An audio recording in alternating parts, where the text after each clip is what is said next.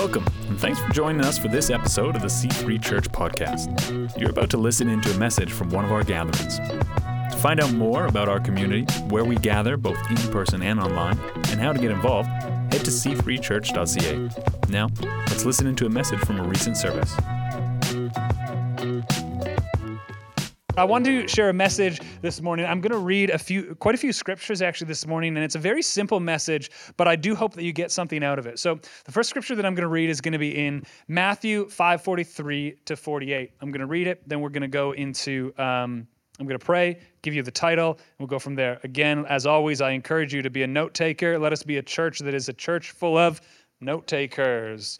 You'll hear me the more and more you see me here on Sundays, the more and more you will hear about who we are and how we do things. We don't do things the way that other churches do. I've been thinking, this may be offensive, so hopefully you all love me still, but I've been thinking that we should do an advertising campaign for the church and call it not your grandma's church, but grandma's welcome too. So but that's what I've been thinking. Again, hopefully that doesn't offend anyone, but that's sort of what I've been thinking about.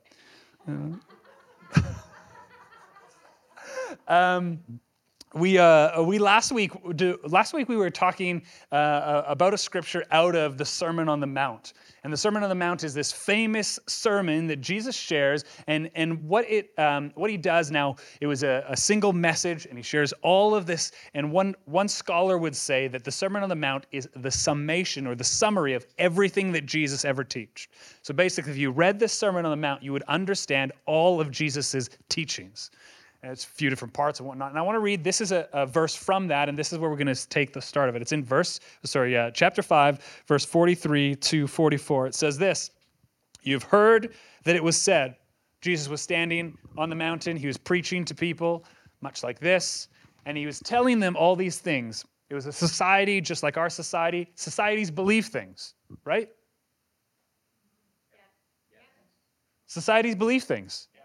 And Jesus is saying, here's what society believes. Here's what you hear every day. Here's what is told to you, right? Society believes that you have to work hard to go up in work, right? To get elevated, you work harder. Society says busy is best, right? If you ask someone how they're doing and they don't say busy, they feel undervalued. Busyness seems to be a badge of honor in our society. So Jesus was standing on the mountain and he was saying, here's the things you hear it said. Let me tell you about that. Let me tell you a contrast to what you're hearing in society today. It says, you have heard that it was said, love your neighbor. Everyone can agree with that? And hate your enemy. But I tell you, love your enemies. Society says, love your neighbor, hate your enemy. Makes sense. Jesus says, love your enemy. And pray for those who persecute you, that you may be sons of your Father in heaven. He causes his sun to rise on the evil and the good. He sends rain on the righteous and the unrighteous. If you love those who love you, what reward will you get? Are not even the tax collectors doing that? You see tax collectors talked about a lot in the Bible. Tax collectors collected money from people, but mostly they were dishonest. What he's saying is, even the most dishonest people that we know of in our society love their neighbors and hate their enemies. Like, you're going to love your neighbor and hate your enemy? Great. You're as good as the most dishonest person in the room. Great job. He probably used far less sarcasm than I do. And if you greet only your brothers, what are you doing more than others? Do not even pagans do that? Pagans being those with no religion. He says, be perfect, therefore, as your heavenly Father is perfect. My title of my message today, it's not nearly as exciting as 100% sodium and stupid carpenters like last week, but you can look that up and that's fine. My title this morning is, Who is Your Enemy? Who is your enemy? Would you close your eyes as I pray? God, open our ears. Speak to each and every one of us individually. Jesus, as you've made yourself known already this morning, continue to make yourself known in this moment. we pray. In your name, amen. This is what Jesus shares in the Sermon on the Mount. And I said already, the reason the Sermon on the Mount is so important is because it really dictates and it really illustrates very much what Jesus was teaching. We can always go back to it. And so much of our world today, we have a society that tells us how we should live. And if you've grown up in church, you've been around church a long time, sometimes you need to make sure you go back to the words of Jesus, because sometimes what the church is teaching looks a lot more like society than what Jesus taught. Right? There's no one that you will encounter that wouldn't, they might not say it, but wouldn't agree with that statement that Jesus made. You've heard it said, love your neighbors, hate your enemies. I drive periodically to Sycamoose. No, not Sycamoose, Salmon Arm. I've driven to Salmon Arm, and you go a different way. It's not where I usually drive. And you drive through Salmon Arm, and there's these billboards. I don't know what the area is, somewhere between here and Salmon Arm. And there's one billboard up, and there's a church group or whatever, and it says, love your enemies, right? It's the scripture on a billboard. And the very next one is F. Trudeau.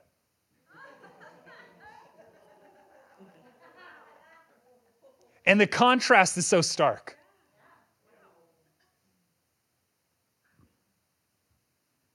Glorified our hatred towards someone, irrelevant of whether you agree with them or not. And the contrast that, no, love your enemies. And we're going to look at a scripture, and you all know it probably because it's famous in our world. It's in Luke 10:25-37. It's the story of the Good Samaritan. Anyone heard the Good Samaritan story before? Yeah, Good Samaritan story. I'm going to read this first in the Message version. I just love how the Message simplifies things. The Message is sort of a summary of the Bible. There we go. 25-37. It says, just then a religion scholar stood up with a question to test Jesus. Teacher, what do I need to do to get eternal life? So this is someone who knew the scripture of the day really well. They weren't really asking a question for an answer. How many of us do that in our life? We ask questions so that we can tell our answer, not so we can hear an answer. So he stands up. Smart man, asks a question so that he can put Jesus in his place. Jesus answers, what's written in God's law? How do you interpret it?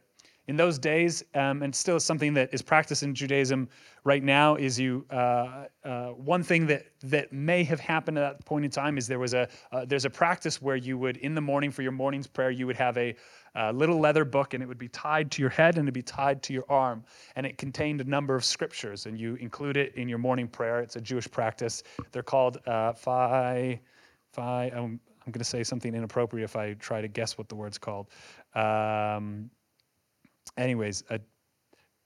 Phylacteries. No, I would have said it right. It just feels like I was going to say something naughty.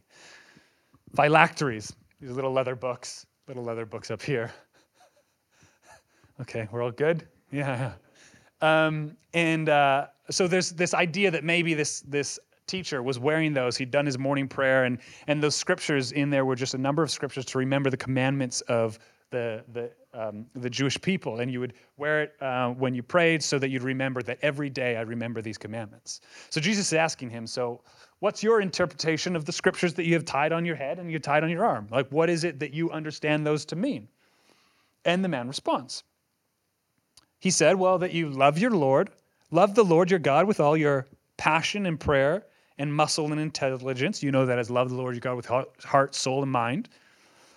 And that you love your neighbor as well as you do yourself. Jesus responds, good answer. I'd be pretty happy if Jesus responded and said, good answer to me. Doesn't happen very often. He says, stop complaining most of the time. No, he doesn't do that to you. I know, it's just to me. He says, do it and you'll live. Looking for a loophole, he asked. This is the teacher. And just how do you define neighbor? Isn't that the question that most of us ask? Well, just who do I have to love? Oh, just who do I have to resolve my differences with? Oh, just who do I have to forgive them their trespasses as you forgive me my trespasses? Can we get a little clear definition? Because you've left it a bit vague for me, Jesus, and the vagueness couldn't possibly be what you mean. The vagueness just really doesn't work out with my actions. The vagueness does not justify what I want to do. Most of us look into Scripture not for the answers, but just very much like this teacher. We come asking a question of Jesus so we can give him our answer. We come to the Scripture with the thing that we want to see, the thing that we want to justify, the thing that we want to do, the thing that we want to be, and we say, Jesus, please give me a Scripture that lets me do what I continue to want to do. Please don't give me a Scripture that convicts me. Please don't give me a Scripture that tells me I'm guilty of something. Please give me something soft and gentle that feels like the Jesus I've always seen in the pictures with his long flowing blue hair and that sheep on his shoulders. Please let me find the Jesus of antiquity in the paintings, not the Jesus that I find in Scripture that wants me not just saved, but free. This man asks for a loophole. None of us do that. Just how would you define neighbor? Jesus answered by telling a story. Most of Jesus' answers were stories. If you ever get upset about hearing stories, please go to Jesus. He actually mostly told stories. Get good at telling a story. Most of us think we need Scripture, which we do. We need Scripture to transform someone's lives. Jesus had Scripture, but predominantly he had story. Your story changes someone's lives. Let the weight drop off for a moment. You don't have the answers of how to share Jesus with someone, but you have your story, which is how Jesus shared him with others. Your story is enough. Share your story. So Jesus shares a story. He says, well, there was a man traveling from Jerusalem to Jericho. On the way, he was attacked by robbers. They took his clothes, beat him up, and went off, leaving him half dead. Luckily, everyone say luckily. Luckily, a priest showed up. Good sign. Priest was on his way down the same road, but when he saw him, he angled away across to the other side. Then a Levite. Everyone know what a Levite is? No. A Levite, religious man, showed up. A Levite was someone from the heritage of Levi. If you go back to Joseph and his amazing Technicolor Dreamcoat, there was a brother named Levi. A Levite is anyone who was of the heritage of Levi. Now, what that meant is Levites were the only people who could perform tasks in the temple, in the church of the day. So a priest was the top, and the priest had to be a Levite. But the Levites were just below that. So it's sort of like the pastor showed up, and then the church leader showed up next. The worship leader showed up next. The first impressions person showed up next. The other people involved in the business of the church, the behind the scenes people, the sound man showed up on the other side of the street. I know, the Levite sound man. Then a Levite religious man showed up. Again, what a great thing. A church pastor has showed up and there's a man broken, hurting on the other side of the road. Great, a church leader showed up. There's a man broken, hurting on the other side of the road. Surely they'll do something. Then a Levite religious man showed up. He also avoided the injured man. A Samaritan traveling the road came on him. When he saw the man's condition, his heart went out to him. He gave him first aid, disinfecting and bandaging his wounds. Then he lifted him onto his donkey, led him to an inn, and made him comfortable. In the morning, he took out 2 silver coins and gave them to the innkeeper, saying, "Take good care of him. If it costs any more, put it on my bill. I'll pay you on my way back." What do you think? This is Jesus. Which of these 3 became a neighbor? Became a neighbor to the man attacked by robbers? The one who treated him kindly, the religion scholar responded. Jesus said, "Go and do the same." Now, there's a lot in this story of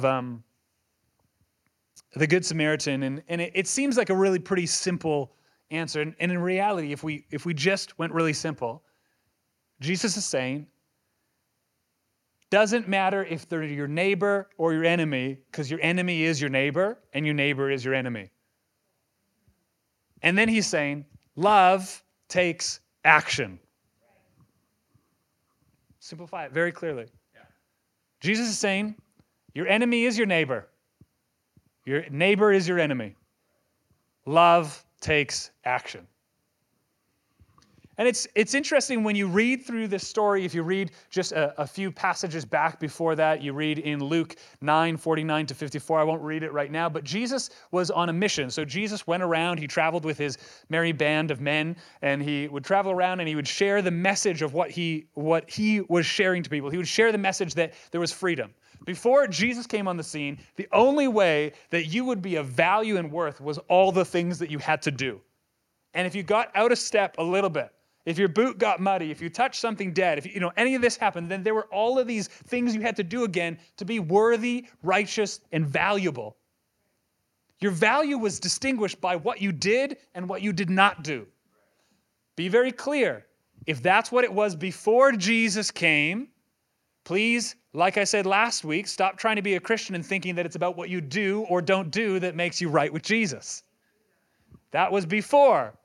Isn't it funny how we spend time in churches thinking it's about what we do or what we don't do, but it's the very thing that Jesus came to break and to destroy, to say, actually, you are of value and worth in spite of, irrelevant of, what you do or what you don't do. If you spend time with me, that's the primary and most important thing to do right now. Spend time with me. So just before this, a few chapters back, right, Jesus would run around, not run around, but like walk. He would hike, not in snowshoes, but he'd go around with his group and he would share this message. And like I said, a few chapters back, there's this story of Jesus telling his disciples, hey, I would like to go to Samaria. I would like to preach in Samaria. So he sends some people ahead of him to say, hey, Jesus is coming. He's been known by that point in time. Jesus is known as the man who heals the sick. He's the man who sets people free. He is this man. So he sends people ahead, hey, Jesus is coming. And they say, actually, Jesus was on his way from there to Jerusalem. What you'll learn is that Jerusalem was home of the Jewish people. Samaria was home of the Samaritans, and they were enemies.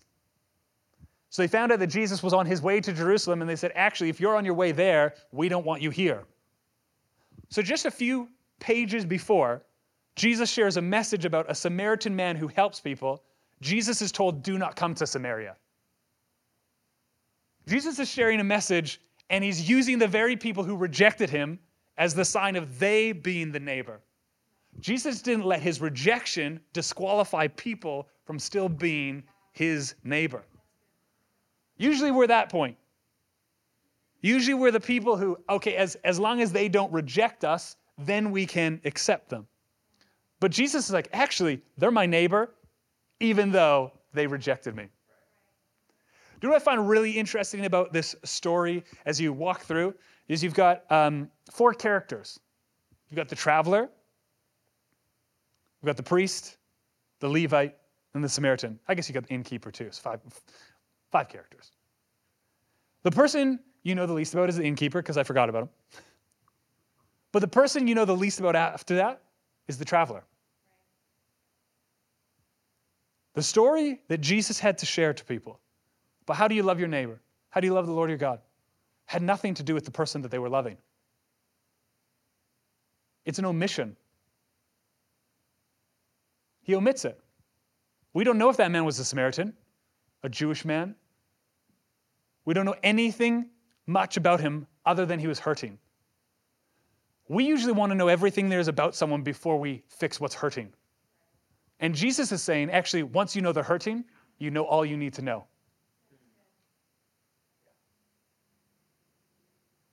That's it. This road from Jerusalem to Jericho was very rocky. It was known for being a spot that people would get robbed. This man was alone. It was uncommon for people to travel alone because it was unsafe. So this man was stupid.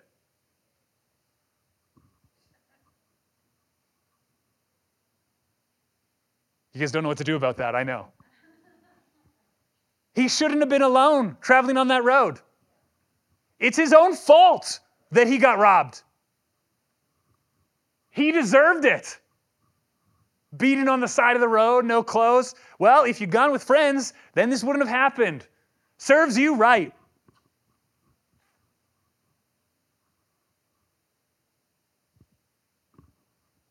But the omission is actually it didn't matter if it served him right. It didn't matter if it was his fault. It didn't matter who he was. It mattered what? That he was broken and that he was needy. The priest walks by, goes the other way. There's a understanding in the Jewish faith that there were things that made you unclean. And if you were unclean, there were rituals, practices you had to go to get clean again. This priest was probably on the way to do something at a temple. On the way to do something. He was on his way to work at the temple. And he knew the man, maybe he thought the man was dead. Maybe he thought the man was bleeding out. But he knew if he was to touch a dead body, he would be ritually unclean. And you know what that means? There'd be work he'd have to do on the other end. So if I go and touch this dead body, he looks half dead. Don't know which half. If I go touch the dead body, it will be inconvenient for the service I need to do to God. If I stop on my way to the service that I'm going to help this man who is needy, it will be inconvenient to the things I need to do for God. Jesus is not only in this story talking about loving the neighbor, he's talking about loving the Lord your God. Because this is what the Jewish people were doing at that time. They were doing their best to qualify who a neighbor was. So what they wanted to qualify was that my neighbor exclusively was Jewish people. So as long as I treat Jewish people well, then I've done what God has said to me. And then I've treated God well by treating the chosen Jewish people well. Jesus, when he tells the story, he says, here's a man who's supposed to love God, but he has missed the point of loving God because he has missed and forgotten and stepped over and stepped aside from the person who is broken and in need. He has chosen service over people. Both the priest and the Levite. The Samaritan, again, is an enemy of the Jewish people. They had different religious beliefs. They had a faction, a division. They both believed a number of the same things, but there was this one key difference, and they divided because of it. The Samaritan was on his way from Jericho to Jerusalem, which means he was in Judea, which means he was not where he was supposed to be. Samaria is here, Judea is here, Jericho to Jerusalem. He was traveling somewhere in a land that he was not supposed to be in. He was a foreigner. So you have priest, local, passes by the broken man. You have Levite, local, passes by the broken man. And you have foreigner who stops and sees the brokenness. The things that we see so commonly, we become numb to. And we stop doing the things that God has asked us to do. It's why it's easiest for most Christians to go on a missions trip. Because I can go there and serve those people. But Jesus, if you ask me to serve the people in front of me, that's just too hard. They did it to themselves. I know too much. It's funny, we would not help the person that's next door to us, but we'd help the person 5,000 miles away that we know less about. Do you get what I'm saying here? Jesus is trying to break some things in people. He's trying to break the religious that say that our duty is more important than people. He's trying to break the thing that says actually that the Samaritans are evil. He's actually, no, the Samaritans are good if they're doing the right thing. This Samaritan was in a land he wasn't supposed to be. He stops somewhere along the road, drops the traveler, who we know nothing about, off at an inn, says pays for it, and leaves money and says, I'll pay for whatever's left after. Do you know what that means? The Samaritan was well respected and traveled there enough that the innkeeper was willing to take it on credit. It wasn't just that he did the good thing once. It was that he was known as someone who was trustworthy. I have not been to a hotel recently where I said, I'll pay you for the extra nights when I decide I'm leaving. I'd like 2 up front, and then we'll figure it out from there. But this man had enough stature in a foreign land, a land that he was the enemy. That's what you miss in this story. The Samaritan was the enemy. And Jesus is trying to be very clear. He says on the Sermon on the Mount, you say, love your neighbor, curse your enemy. I say, love your enemy. Pray for those who hurt you. This man comes and says, who's my neighbor? The person you're calling enemy is a better neighbor than you've ever been.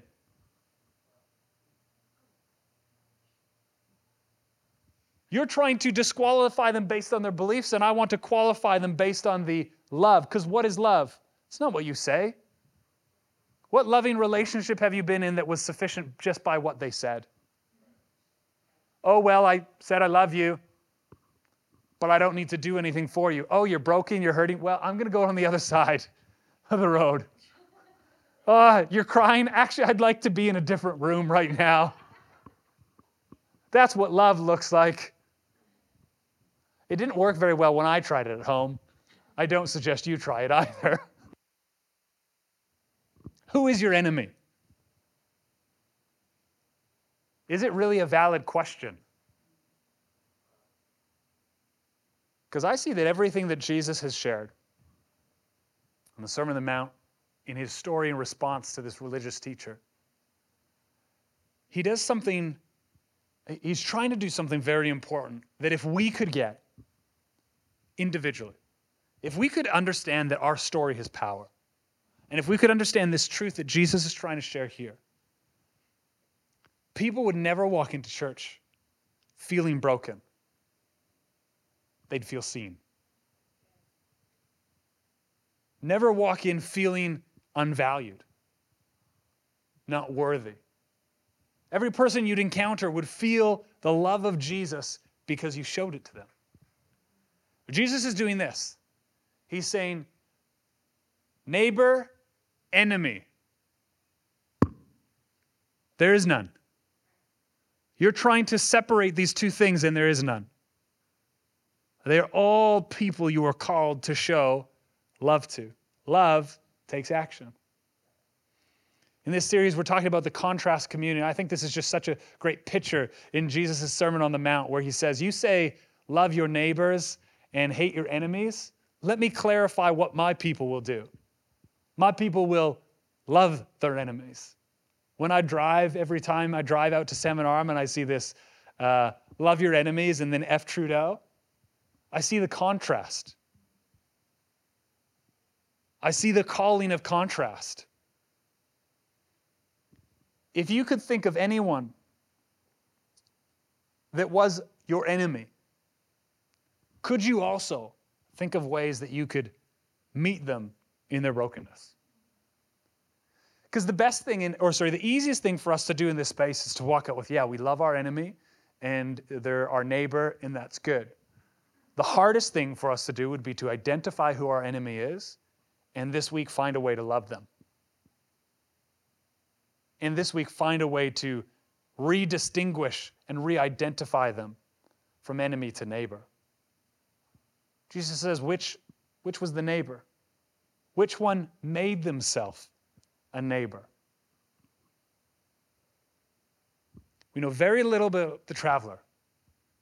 We know very little about his condition. We know very little about his religious beliefs. We know very little about whether he should have been there, any of that. We know very little about that. But what we do know is that someone else made themselves a neighbor. We want to justify our actions by the other party. And Jesus is saying, irrelevant of the other party, be a neighbor.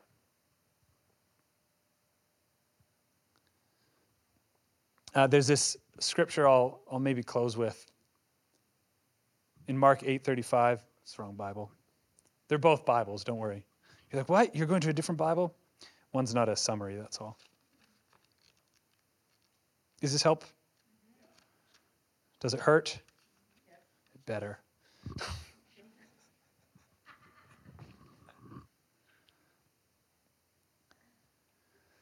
I asked this question one time. What would you do? This happened in our Revelstoke church when when Kimberly and I were there. It was an Easter Sunday. A guy was in the church who'd been in the church for a little bit. And a guy walks in, it's his boss. Doesn't know how he shows up at church. And he hates his boss. Like, hates his boss. Thinks his boss is the furthest person from ever walking into church in his life. Boss shows up. Honestly, I don't know how he showed up.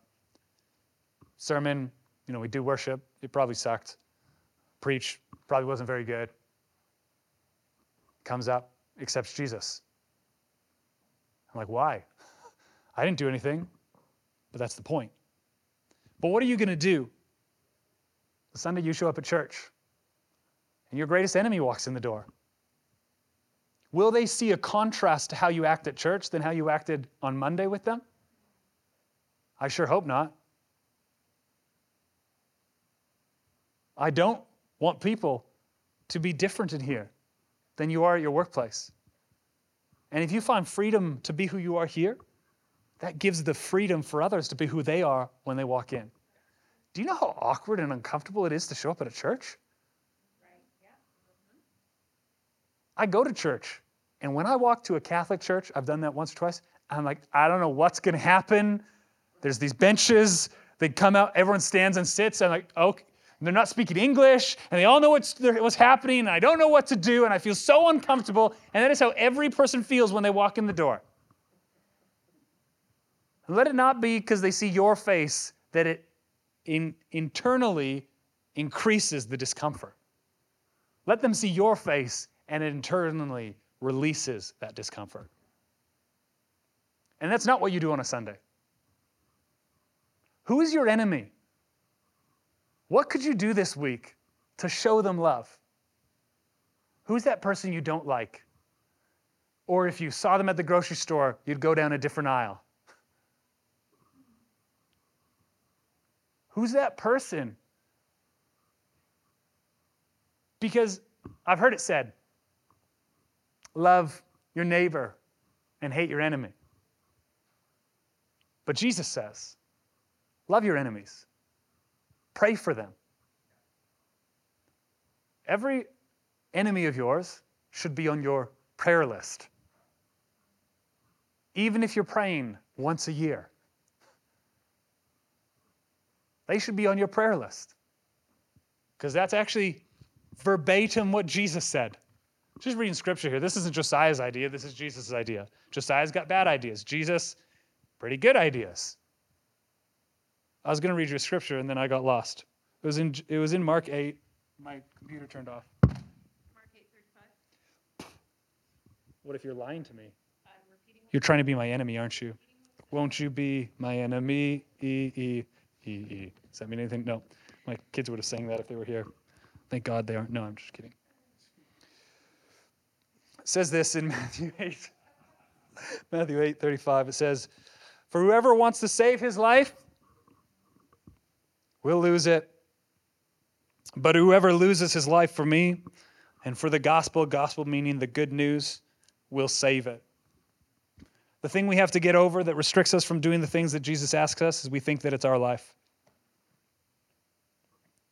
Once we recognize that Jesus paid the price for it and that it's his life, man, that doesn't matter. It doesn't matter how they hurt me in the past.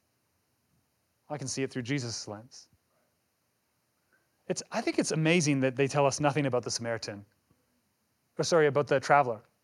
Maybe that was the Samaritan's enemy. Maybe that was the person who robbed the Samaritan at a previous time walking down that road. He'd been down the road many times, the Samaritan. Maybe he was his enemy. We don't know. But I do know, enemy, neighbor, it's all the same. Would you bow your heads? I'm going to pray. Jesus, I thank you that you are removing the distinctions and the divisions that we try to create. God, I thank you that this is a space and a place that welcomes brokenness. God, I thank you that we are a church that welcomes the mess. that welcomes the uncertainty, that welcomes the where I am right now. God, I pray that we would be a people that can see anyone who walks in our doors at church, at our house, at work, anyone that we see at the grocery store, God, that we can see them and not allow enemy to be a distinction, but that we would make ourselves a neighbor. God, I pray that in this space right now, God, you would give ideas, wisdom, and insight to each individual in this room, God, of a way that they can take these words and turn them into actions. God, that we would have a story to tell because we took what you said and we put action on it. God, it's not what we do that changes people's lives, but it's us believing what you've said that shows us that you're still changing people's lives. God, I pray that you would be with each and every person as they walk out today. In Jesus' name we pray. Amen. Thanks for tuning in today. Each week, we gather in cities across our region and online to explore the truth of freedom available to all in the message of Jesus Christ. To find a gathering near you or to find out more, head to c3church.ca.